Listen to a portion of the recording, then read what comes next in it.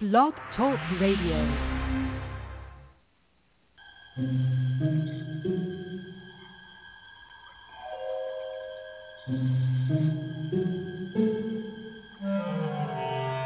Archangels, ghosts, and Bigfoot, oh my. It's just another night for Supernatural Girls. Real stories, real answers to life's biggest supernatural mysteries. And now for another exciting interview with paranormal experts from this world and others. Here's your host, paranormal researcher Patricia Baker, on the one, the only, Supernatural Girls.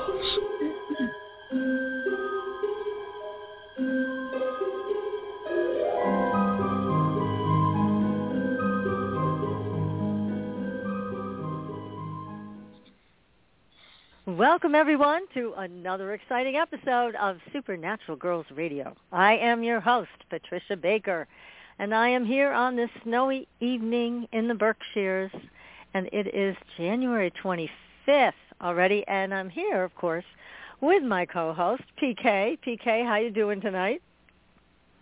Absolutely fabulous. You've got the snow, and I've got a little sunshine today. I'll take it. Yeah. That's great. And I wanted flurries. That's unbelievable to me. No flurries in Tucson. In Tucson. Right, but they were like little pin dots coming down. I thought, oh my God. But it was nice to see momentarily, and it was gone, and I was grateful because I remember why I came to Tucson. That's the best part. Yeah, when it's gone, it's like, Definitely. Oh, it's beautiful. Goodbye. No shovel, I know, we've got a lot. Made it even better. Right.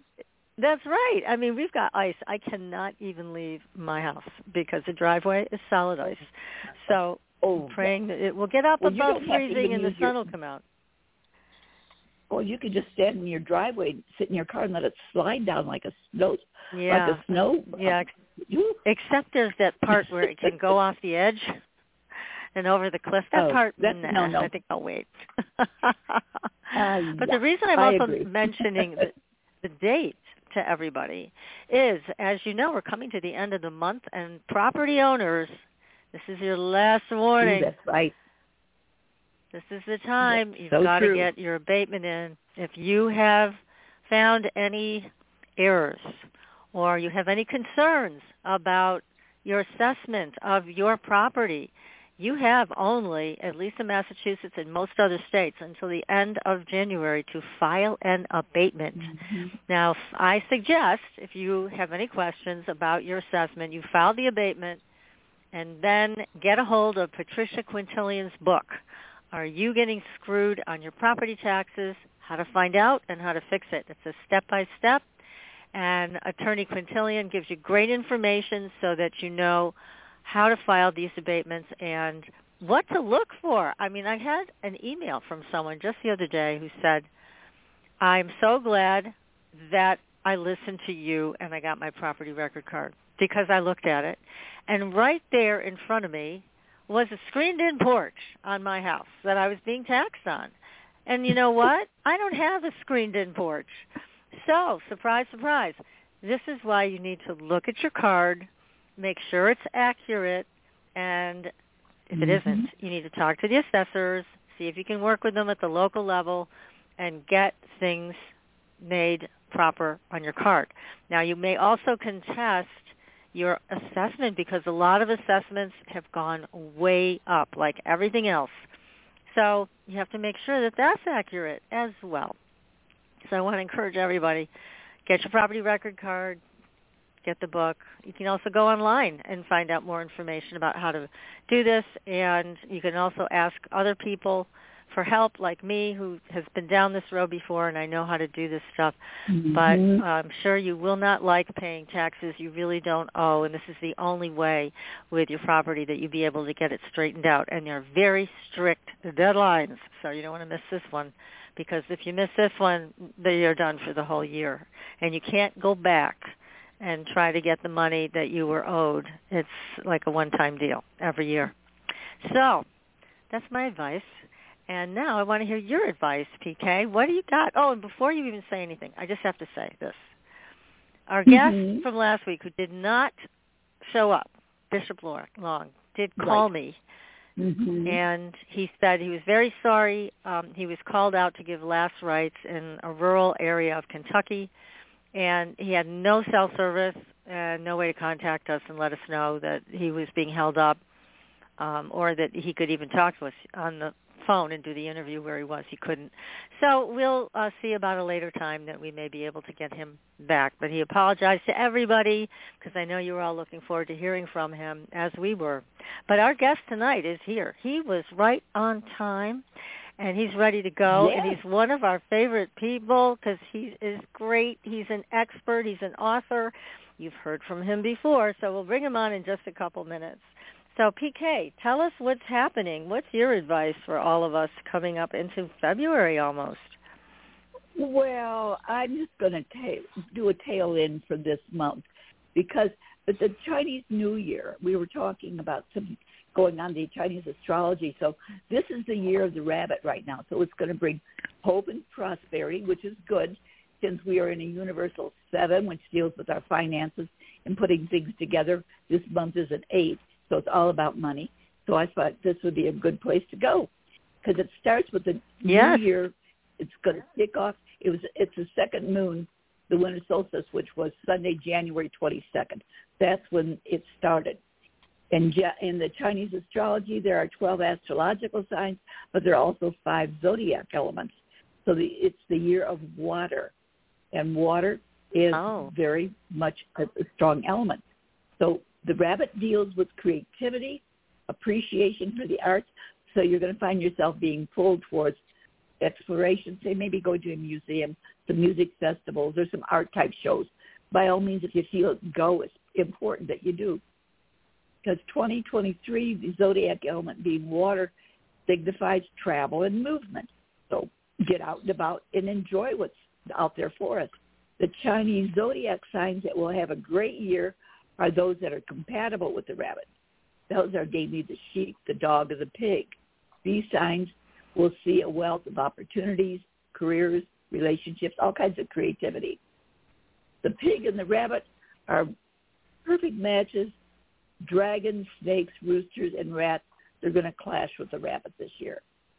So we've got a chance of figuring out new things and new ways of finding out who we are, with another element to show us more information about who we are, what goes on around us.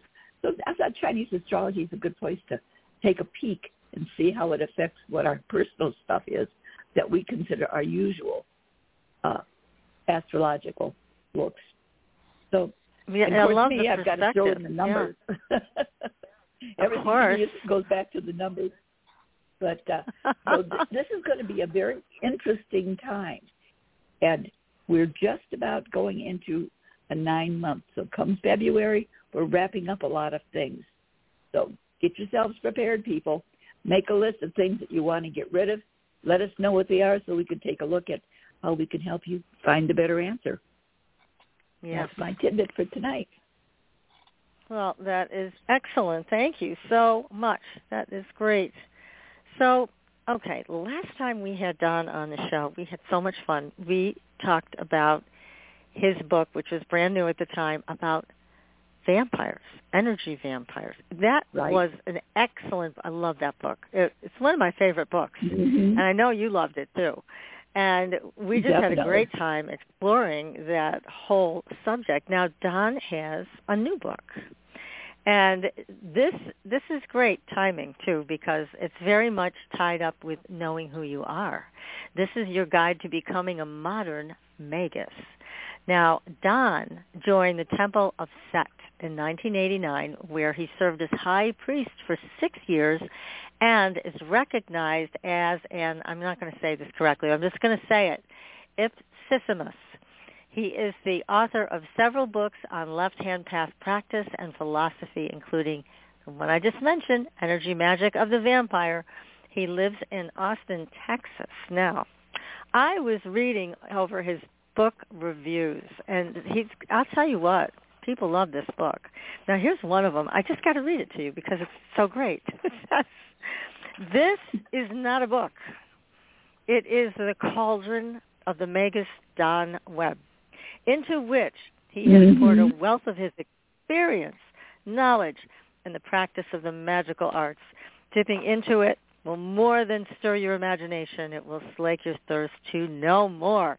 And that was written by Judith Page Station, artist and author of My Inner Guide to Egypt. I just love that. It's such a beautiful way to talk about this great book. So, Don, welcome to the show. We're so happy to have you here. Well, as always, I'm glad to be here. It was a really great time when I was here before. So I really like your show and I like your guests. So I was thrilled when you guys sent me a note saying you'd have me again. Well, thank you. And I know you have been through COVID, as so many people, and you have recovered enough to join us tonight. And we're so grateful that you have enough energy, so after all that, to be with us tonight and talk about this book, The Modern Magus. So tell us how you came up with this idea. Why did you think this was a book you should write right now? Well, it only took me 27 years to write the book. And I'll tell you what happened. Oh, my goodness. 27 years ago, I wrote a book called Uncle Set Knock's Essential Guide to the Left-Hand Path. And one of the things I said in the paragraphs of that book is I said, there are no good general books on magical initiation. Until I write Uncle Set Knock's Magical Boot Camp, you guys are just going to have to be on your own. And I had no intention of ever writing this. Well, like the first month after my book was out there, someone said, "Hey, when are you going to write your boot camp book?" And I was like, I don't even know. I don't even know how to do that. Well, a few years ago, when we all spent a year inside, as I'm sure you remember, I thought, I could really think about what did I need to learn in order to practice magic, and I wanted to write a book that was for the general population, not for the sort of darker left-hand path side of things, but just for anyone that practices. And, of course, I know hundreds of practitioners in different systems, and so I just started saying, hey, what do you know, what works, what doesn't work, and then I created the book. Of course, I did all the exercises to see, if they were in the right order, and then I cast this book into the world. Well, it's really a fascinating book, but it is a guide, which is even better because you actually have something to work with through the whole year to do your practices, set up your rites, do everything. And you even have something on consecrating candles and, some of the basics. So it's really, really helpful. Now, here's a question that we get a lot. What can people expect from doing this type of practice? How does it change your life? How does it change your path? Or how does it enhance you? What does it do for you? Well, one of the things that's true about magic, and this is not generally what's said in the commercial world of selling occult books, but it's true. Magic destabilizes. Magic will change your relationship to the universe. Now, if you're trying to find out, as you said earlier in this program, who you are, it's an excellent tool because you can actually say, all right, how am I different than the experiences I've had all of my life? And you can begin to discover what you like, what you don't like, what your own feelings are. And then throughout this book, I went out of my way not to give my opinion on a lot of things, but I gave people 12 sets of questions that they could answer. They could answer after they've done the work and come up with their own ethics and belief and practice. Because I don't want to hand people myself. I don't want to, just Xerox Don Webb. It's kind of an awful thought. But I like the idea of Xeroxing critical thinking. Right. Interesting. Also, I think with the wide variety of techniques I talk about, because I put aside basically here's a year's guide, there'll be something new for almost everybody, something they've never tried before, and some sense of how these things might fit together. So I assume that you start with a working brain and you're going to go out and start buying tools. Now, a lot of people, of course, already have these things, but I thought, what would I start with if I were creating this book for the 23-year-old me as opposed to the 62-year-old me.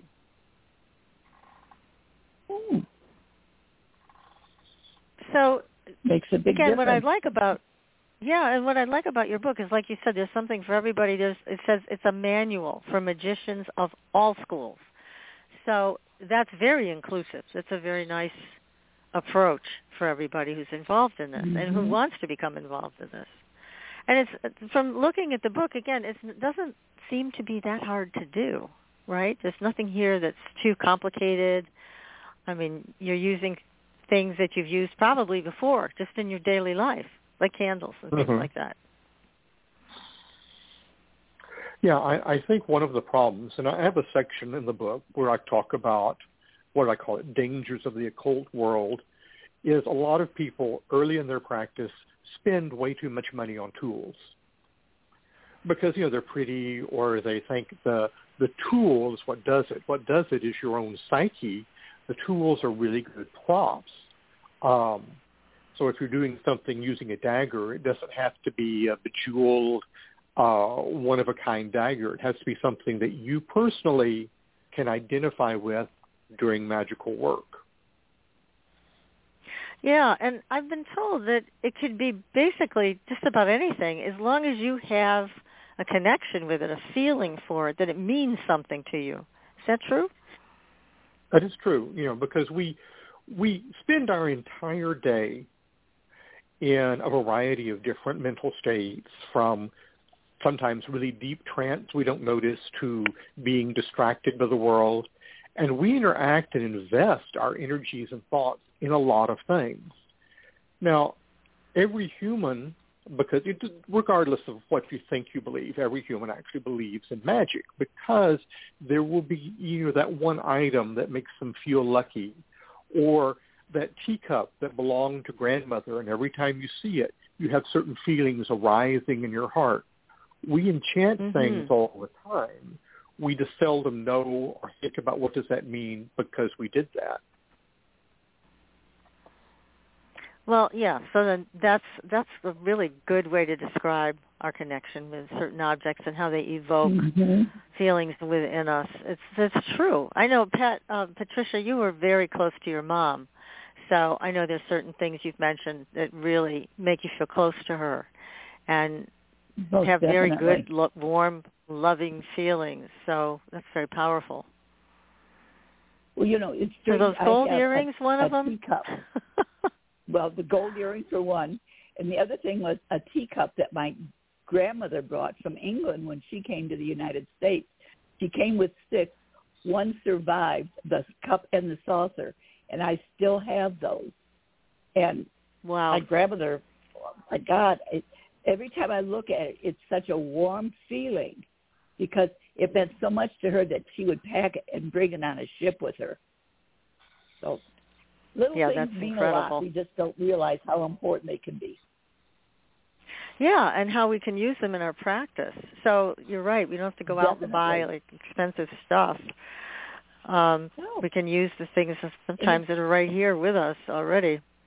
Well, that's a special part about it because it has the consistency of her homeland, things that she believed in, to carry enough to bring it with her and to cherish it all those years and not let it get broken by the 6 children she had or the great grandkids that I have. It's still with us to give us that special something. Yeah. Oh, thank God. One's still with us today. It made it. John, what about the elements? Now, you talk in your book about fire and water and everything else. Explain, if you could, to the novice in our audience, what's the significance of working with the elements that way? Well, in Western magic, for a really long time, I mean, it goes back to a Greek thinker called Ipsissimus, so kind of a guy about the same time as Plato. They divided the material world into 4 elements, which they said were earth, air, water, and fire. Now, of course, this is not a book about chemistry. I was going to divide it, book about chemistry. I would mention the 92 naturally occurring elements and the ones we've synthesized since then. But I'm talking about the psyche. How does the psyche work. And each of the elements has corresponding things in our psyche. Let's take fire. We all recognize the fiery parts of ourselves. Sometimes we really enjoy them, like if it's happening during great sex. Sometimes we don't enjoy it if we're really, really angry, or if we see that fire in someone else. But we actually understand parts of our psyche really well, just by even just observing fire. If you want to see what's really going on in your brain one night, turn off all the lights, light a candle, and just keep track of your thoughts for about 10 minutes. Because fire works really, really well to dig things out. Earth, the physical world, that has a lot of meaning too, whether it's earth in the form of wealth. Oh, here's my gold, here's my car, here's these things I can hold on to. Or it can be earth in terms of where you grow things, how do you bring forth nurturing things.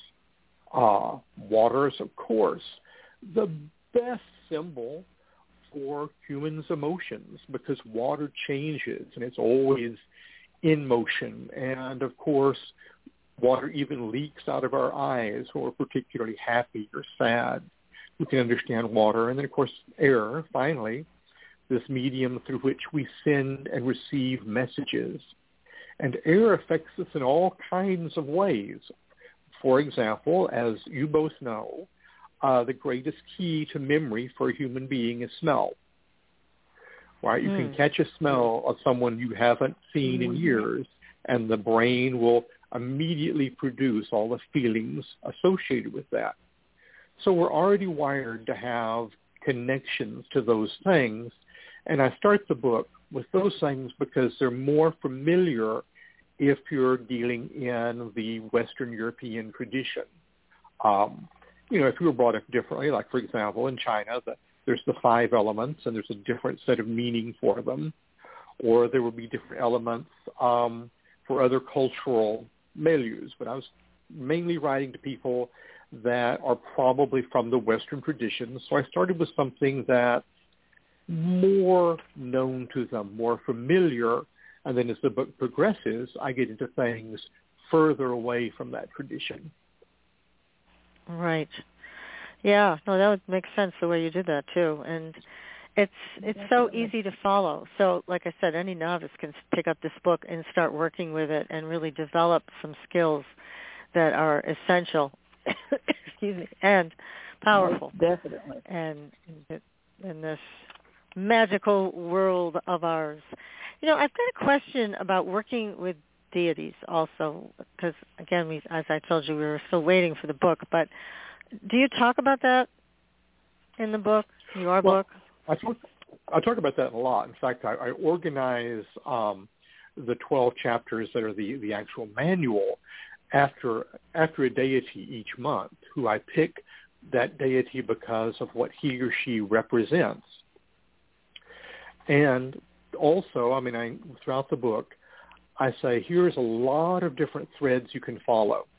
Like, let's say you're reading one of the chapters on Egyptian magic, and you notice that it's named after Horus or Anubis or the great Isis. Well, there's tons of things you can follow about that. And I also try to help people have access to better sources. After all, if I'm looking around at my house library now with its, I would guess, about 3,000 volumes, I'm bound to have come across some things that are pretty good over the years. I think so. Wow.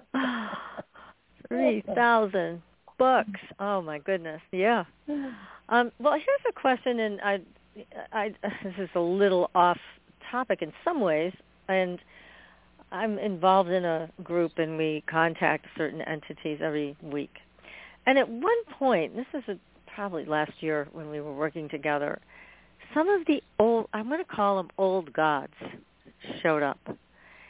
Very unusual, very interesting. I hadn't had any experience with them before. Have you had experience with the old gods? And I'm talking about like Mercury in a physical form. Have you ever heard of that or worked with that?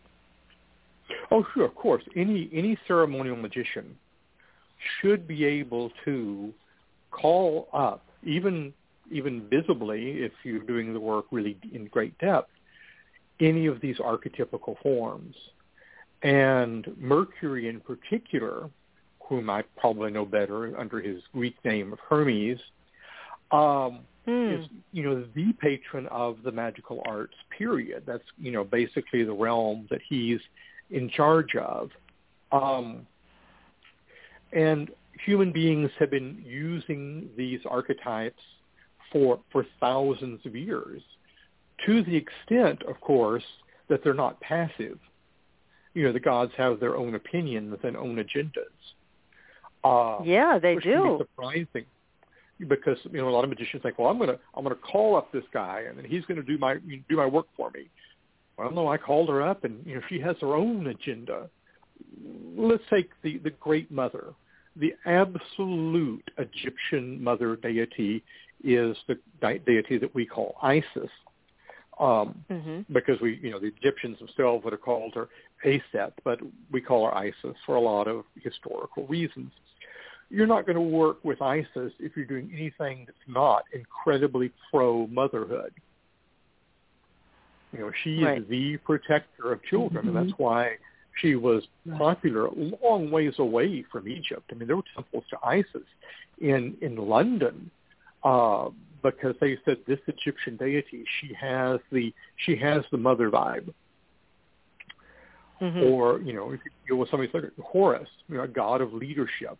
The pharaoh was always Horus. And so he's a good archetype to know if you're interested in matters of rulership and making informed decisions as a ruler. Right. Yeah, some of these entities I didn't really recognize. I mean, I'm not as learned as you by any means on all of these deities and their full form, and what they actually do. But it was surprising and absolutely true that they have their own agenda, their own, I don't want to call it a personality, but it's something that's similar to that. So you're right. I don't see any magician leading any of these guys or gals around by their nose and saying, do what I ask. I just don't see it. But I don't know. Maybe it can happen, but I don't see it. They're awfully powerful. I mean, when Mercury showed up, he was a power figure. I mean, he was physically powerful and mentally powerful, in every way powerful. So, yeah, I agree with what you have to say about that. It's not like ordering them around. So what do you hope for? What do you hope for when you call upon these deities in your magical work? You're working with them as a partner, or how would you describe it? Well, the relationship that everyone finds with the gods is a very personal relationship. But if you want to invoke a god or a goddess, you should consider all the different ways you have relationship with someone. I mean, one relationship could be as slave to master, like, the god's in charge. Or the relationship could be as friends or equals or relations, or even, maybe you're in a position of particular power, you can order this person. But then to find any of those things, you've got to look inside yourself and say, what's my relationship with this idea? And that means not just mentally like, I'm going to think about that for about 10 minutes. It means you probably don't know. And it's going to really radically surprise you in some ways. Magic should never be about confirming what you know. It should be about discovering the wonder of how much you don't know. Wow, that's great. Definitely well said. Yeah, because it was surprising to me when I saw, Mercury and then others. It was so different than what I had ever imagined. So, of course, then when you're sitting there with something like that, then what do you do next? And you said, well, you can go inside and ask what your relationship is with them. And it's, I'll tell you, it really adjusted, use that word, adjusted my perception of Mercury and his friends that came to visit. So it's an expansion in a lot of ways, working with this energy. Well, one hopes as you approach things magically that it's always going to be something bigger than you. If it's something smaller than you, you're wasting your time. But eventually you learn the great secret, and the great secret is you are so much bigger than you think you are. Because everything that Mercury showed you when he appeared, you had the capacity in yourself to understand and to perceive, even if you've never had that perception your entire life. So there's always a moment where there's an old Hindu saying, well, I shouldn't say Hindu, that's actually a colonialist term. There's an old saying among Shaivites, which is, to worship Shiva, you must first become Shiva. And almost most of the methodologies, particularly in Shaivite Tantra, which I've kind of hung around in for a few decades, are about becoming Shiva so that you can actually worship and understand him. And that's a tough thing, because that doesn't mean that you're that same entity the moment the ritual is over. You're the same guy that's having to pay taxes and get your car started and all these things. But you're also a divine entity, and spend most of your time forgetting that. That's for sure. Yep. That's for sure. And I think that's why and it's so surprising when I see things like that, and when I interact with things like that, beings like that. But you're right. We do forget that we really put ourselves on a low level a lot of time. So these other entities seem above us, and they're really not, are they? Well, they are in the one level, because the fact that you and I and all the incarnate beings that are listening to tonight's program are very much in the world of, 4 dimensions and 5 senses, and we perceive time in a certain way, and we perceive, physical things in a certain fashion. So dealing with magical power is to make you think about, what am I going to be when I am no longer incarnate? Right. What are you going to be like when you don't have your body? And of course, the next thing that you should learn is not to hate the body, say, the body is a limitation, but to say, wow, this is the gateway to everything. The last tool that I have people consecrate through my year's worth of practice, isn't a candle or a cup or a bell. It's the body, because your body is ultimately the best magical tool you have. But it just takes a while to get up to where you're like, I'm going to really let that happen. I'm going to more deeply incarnate rather than say I'm going to draw away from those things. So, for you, I mean, you were a high priest for so many years, and I mean, you've been doing daily practice for even longer. Can you share with us any experiences that you've had in magical practice that expanded your thinking, your consciousness, or really surprised you in some way? Well, I can, and in fact, I talk about this particular incident in my book. Generally, as a ceremonial magician, I think of myself as going out to meet magic. I'm going to do something and cause magic to be in my life.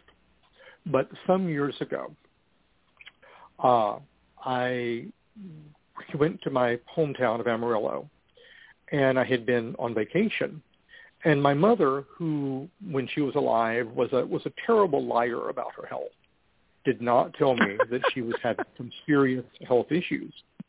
No. She just said she was having minor surgical work. And when I arrived, get off the plane, I go and discover this is not in any way minor. And she and I talked about why it's hard to talk about certain things, in a parent-child relationship. And she began talking about the hospital we were in. And the hospital happened to be built on the farm that her dad used to sharecrop. Wow. And before the hospital was built, it was a place I used to go as a young magician and do this kind of shamanic work. And so as as Mom went to sleep and I went out to the parking lot and kind of trying to wake up, I thought about the number of times this small area of land had radically interacted with my family. And so my entire ritual was basically, I looked up at the night sky. I said, hey, if you have anything else you need to tell me, tell it to me now. I don't know if I'm going to be back here. And this was obviously a ritual without bells and candles and correct incense and, interesting chants in other languages. And as I began to drive home that night, I had a moment of transmission. So I got home and I wrote out 5 pages on a legal pad, no idea what to do with it, other than I knew in many ways it affected my magical life all the way afterward because it was a true mystery. It's like, wow, this is not something that happened to someone else. That happened to me. There is in my handwriting. And there was that moment when I realized that I was at the point where I could receive that sort of message. Now, if you get a message in divine language, it's not going to be easy. It's going to be hard to figure out what it means. Right. Yeah. Because they have a greater economy of linguistic forms than we do. And the book was interesting. I called it the Book of the Hebsed. It talked about an Egyptian ritual and says, hey, you need to look into this, and I did. And later took my practice and shared it with the Temple of Set as a whole, saying, hey, here's this. But the interesting thing was, it wasn't just my creation. Once the spiritual voice had spoken, then I had to do the hard scholarly work, finding dissertations on this topic and learning to, read hieroglyphs at least a little bit and all the things. But every time I mined in the spot that the book pointed to, I found wonderful and transformative things. Wow, and, incredible. This has happened to other people. Obviously Crowley had the same experience in 1904. It's not an unusual thing for the gods to talk to you, but they're not going to talk very often. They're not going to email you. They're not going to say that again? Then oh, darn it. Did it again. Wow, that does pose a problem. And they're not going to speak your language, is what you're saying, too. They're going to speak in their own language. They're going to speak, obviously it was, fortunately in my little transmission was mainly in English, although there was one phrase I had to look up from classical Egyptian. But it's going to be in their own language. I'm going to give you an example, then I'm going to step away for a moment because I have a little errand to run here. I'll be right back. But here's an example. Yep, sure. Okay. Here's how I explain divine language. I had a friend, I was giving a talk about this once, and he said, look, I don't get it. What do you mean? How do you mean it's different? And so I finally said, look, you're an air traffic controller. He says, yeah. I said, could you come up with about a good 15-minute explanation of what being an air traffic controller was? And he said, well, yeah, I have to do that when I train people all the time. I said, okay, so you got that explanation in your brain? All right, now imagine you're giving that explanation to a 3-year-old. Oh, my goodness, what a challenge. That's the gap, between, divine language and human language. I'm going to go run a little medical errand in yes, my please. and then I'll be right back. Yes, definitely. We will wait for you. Thank you, Don. Definitely. This is what an exciting way of thinking about life. I know, Definitely. And all these other entities that are around us, if we want them to be. I guess they are anyways, but most of the time we don't notice. But yeah, that thing that happened with Mercury was very powerful. He's quite large in stature and took me by surprise for sure. So, but Don is a scholar. He goes way beyond just the practice. He is, as you can tell from listening, the 2 times we've had him on the show. He just knows so much about the history background, the archaeology of it all, I guess I could say. Yeah, and it makes it fascinating beyond belief, yeah. Most of us know so little about these particular things. And when he puts it out there, he puts it in front of us, it's like those aha moments keep coming faster. It's amazing. I know. The information that he has to offer us. And it just makes me want to learn more, about all of this. And again, everybody, the name of the book is Your Guide to Becoming a Modern Magus. I'm just going to read a little bit of another review. I mean, his books get the best reviews ever. Many instruction manuals for building a magical practice leave out a few inconvenient truths. Like becoming a better magician is hard work. Not everything will go your way, regardless of how well you follow the instructions. And most importantly, unless you work first and foremost to transform yourself, your ability to cause change in the world will be limited. Don Webb thinks you are ready to handle these truths and has given you an honest roadmap. To point the way, he has created an innovative guidebook that stresses that magic must work with the whole self, all of your hopes, experiences, fears, desires, even when that work may be hard or uncomfortable. It is the rare book that is indispensable for both beginners and seasoned practitioners alike, regardless of their school or style. Don Webb is one of the very few authors on practical magic who can truly pull off this difficult task. Whatever your approach is, this book will help you make it better. What a great review, and that was by Toby Chappelle. I know. I really like that. Yeah, I actually have met Toby, who is in himself a fairly formidable magician. One of the big secrets that he's referring to is, if you want your magic to work, your life has to be enchantable. And a lot of people never think about how can I make my life enchantable. Let's take the little simple thing, right? People always, I want to do a ritual for money. Okay, they do their money ritual, and then their boss calls them in next week and says, you're going to have a lot of overtime the next 3 months. And they think, wait a minute, that's not what I wanted to do. But then I say, how is the money, is your life like financially enchantable? Do you run your own business? Do you sell stuff? Do you have some ways that money can get to you? Because if you don't, if there's no channels there, the money isn't going to fall, the gangster's not going to drive by and toss out the briefcase full of money at your feet or whatever. Or if you want my day. Right? If you want love, you have to be able to be in a place you can go and find love. And that's not easy. You will not do a ritual for a lover and have one come and knock at your door at midnight, being ready. Or, as I can sadly say from experience some years ago, that can happen, and you don't want that person. Right. I will not explain the rest of that story. But a lot of people take magic with the idea of it's just an entertainment, it's not going to work. And oftentimes they scare the heck out of themselves the first time they do something that actually produces a manifestation.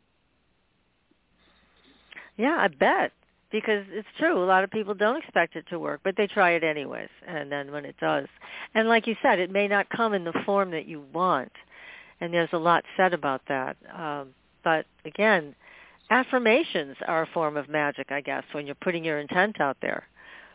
Oh, sure. I mean, that's actually one of the, that's one of the ways really sort of start, right, is that basically I'm going to frame myself and my world. And for the magician, there's usually not a sharp dividing point between those two things. Because your attitude and what you receive are very much linked together, particularly in your early part of your practice. Now, your book is geared for the self. I mean, you're doing this for yourself, for your own personal transformation, expansion, whatever your goals are. And I know with magic, there's a lot said about, there's a school of thought that says you should only do magic for yourself. And then other people say, well, you can do it for yourself or you can do it for someone else. What do you think about that? What's your thought? Well, I think that for human beings, you know, and the shape that human beings are now in, their evolution and so forth, magic has always been about your tribe, about your family. Mm-hmm. You know, and if you're just doing things for yourself, then probably there's maybe some problem with just your life. I want to be able to heal my family. I want to be able to help out my friends. And there's also the fact that magicians who do this kind of thing, you need to be able to do this and do it to a certain extent secretly, because some of your friends are not going to be thrilled by the idea. Mm-hmm. Good point. Yeah, that's for sure. They won't be. Right. So what advice do you have for people just starting out on the path? I mean, part of it is like I like what you're saying. You don't want to broadcast it everywhere. You want to really keep the energy close to you. You know, the big thing I would say if you're starting out, the thing that will actually help you the most, and this is something that modern humans are not good at, is keep your own private record. Write down what you do, write down your impressions, your dreams, whatever, so that you can find out, am I producing results in the world? Am I producing results in my own head? What works well? What doesn't work well? And when you decide to seek a teacher, then you can tell things to that man or that woman that can be your instructor. Because there's usually a place in your initiation where you need to go from what you personally know to getting someone outside your head that says, okay, let's think about that. Let's consider what the meaning of this is. The other thing I would tell someone who's beginning the practice, remember it's not just about what you do in terms of the magical art. It's about your life. If you have no place for beauty in your life, you're going to be a bad magician. I used to, for my personal students, my first question was, hey, when's the last time you went to a gallery or a museum? Ah. And if they look like that, and if they look startled by that idea, I'm like, you probably need to start finding beauty in your life. And and how good are you at being uncomfortable? Because magic can sometimes put you in very uncomfortable, although ecstatic places. Mm-hmm. And again, with some simple magical practice, let's say you're somewhere, you want to do your magical practice, but you left all your tools somewhere else, and you can still do that, just even without your tools, right? Just by yourself, sitting outside or inside, doesn't matter. Yeah. Tools are there to help direct your thought. And as you become better at directing your thoughts, you don't need tools as much. We live in an age of hyper-distraction where people are distracted all the time. So sometimes it is really useful to say, all right, for my magical exercise, I am using a bell that starts it and a bell that ends it, just so that focuses my own mind on what the practice is. Right. That makes sense. So it has it's attractive and it begins and ends, so it's contained. Yeah. Very, very interesting. Now, do you come from a long line of magicians? Well, I don't have like a family tradition of it, but like anyone who's alive today, I'm descended from magicians that must have done something right and weren't eaten by the tiger. Oh my. You have that feeling about you that I know you're in our time right now, but you have this ancient world feeling about you. So that's why I had to ask. It's like, how far does this go back in your lineage? Well, in for almost everyone that begins practicing the magical art, you will discover that there are relatives that either things were said about them, boy, you didn't want to get her mad, or bad things would happen, or there was something that was culturally appropriate. And since we come from a long line of, I'm mainly white, I'm white in Chickasaw, come from a long line of white people, there's not a lot of culturally appropriate magic, other than, big tendency for males in my family to be Freemasons for a few generations. But that's a pretty low dose of the gnosis. Mhm. Yeah. Huh. Well, it's fascinating, and I think adding, for anybody listening tonight who wants to give this a try, your book is just perfect. And what a wonderful way, to bring magic into your life with this type of a guidebook. So I think I recommend this. I know you do too, PK. We both recommend this book highly to people. And you are an expert, Don, so everything you're suggesting in it is well tested, and people can feel comfortable trying these exercises and figuring out their own practice, keeping their own diary, as you suggested, which is so important. You'll be able to write stuff down, what you're doing and your results. And it's, I know you have to tell everybody, look, you may not get the result you want, or you may not get results at all until you get to know yourself better, right? That's the key. True enough. And then certain types of magic work more quickly or more slowly. In the second month of practice, which I devote to Earth, I give a materialization ritual, one that was originally made by a British writer called Osmond Spare. And I point out this takes about 6 months. Go do the work, make a note when you did it, and it's going to show up 6 months from now. And then that's a really startling thing for people because they will have long since forgotten what they did. And then actually there it is. Whereas other things you can change really quickly. Dream work, you can change what you dream tonight. I mean, that's not that hard a thing to get to. Hard to control well, but it's not that hard to get to. Mhm. Well, again, in this world where everybody, or not everybody, but a lot of people are really concerned about the rising prices of everything. They're concerned about money. And there are a lot of money rituals that can be done. Now, is that something that's a fast or a slow manifestation, or just does it depend on the person? Depends on, first off, how can the money get to you? How financially enchantable is your life? And also then a lot of it just depends on your willingness to do practice. Here, I'll tell you a money spell that will always work. Take four $1 bills. We like that. Okay. On the back of the $1 bill, write in any magical alphabet you know. You can look it up on the internet, the runes in Theban, and just any kind of cryptic form.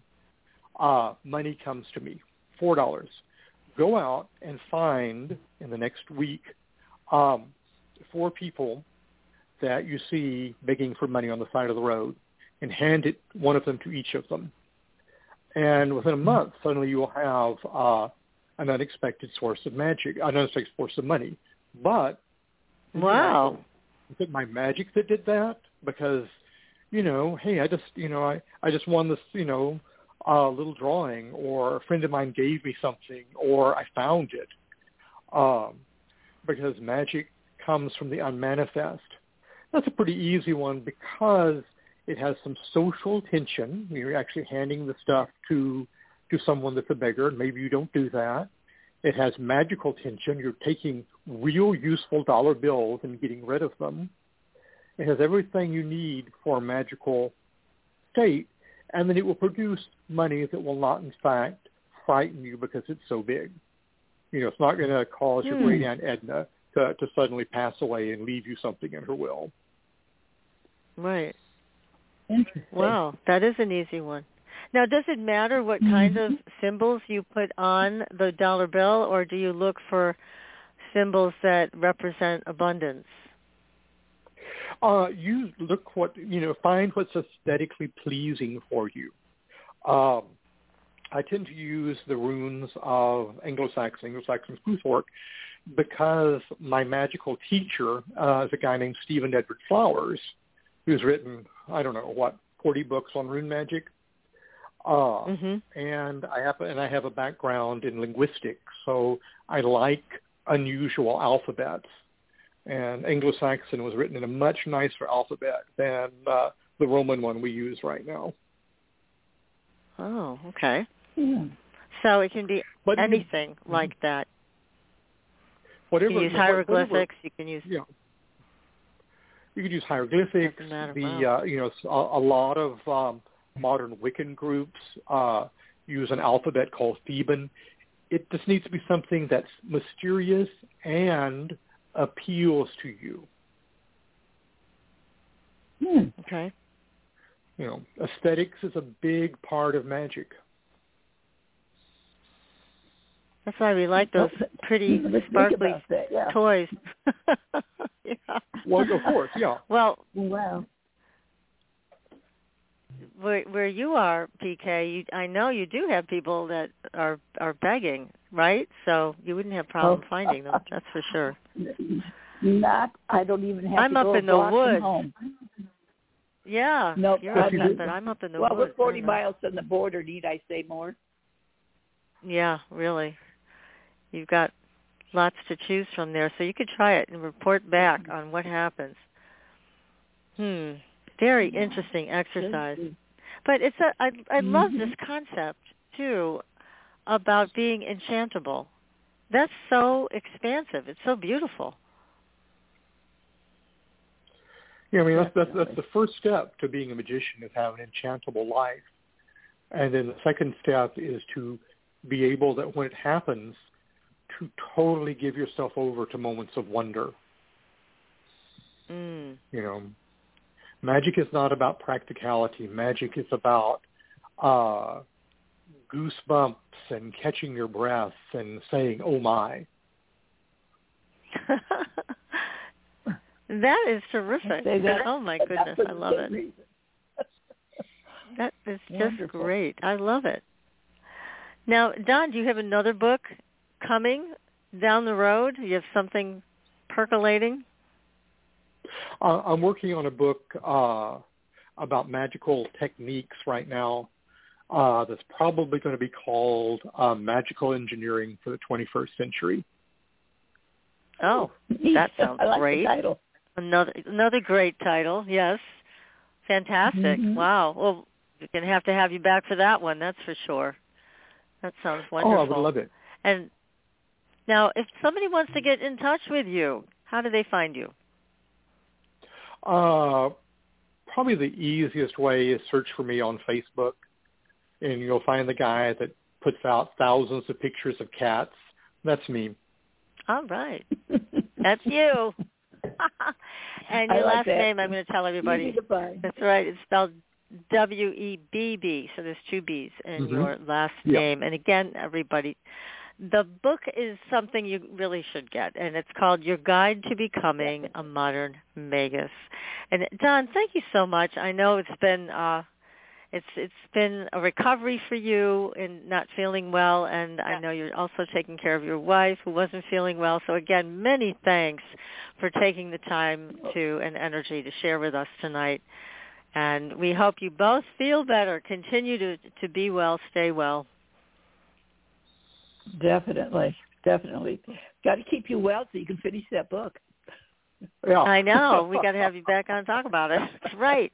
That's right. That's darn right. Well done. Thanks again, and please stay well. And everybody, we'll be back next week. We are going to have Kay come back. Kay Randall May. She was just on a few weeks ago, and she's coming back to talk to us about how to communicate with all kinds of entities, as well as your family pet, etc. So that's a show not to be missed. Again, we'll be back next week. And until then, we will see you on the Blue Highway. Good night, everyone. Good night. Good night. Thanks for listening. Tune in next week for another radio adventure with Supernatural.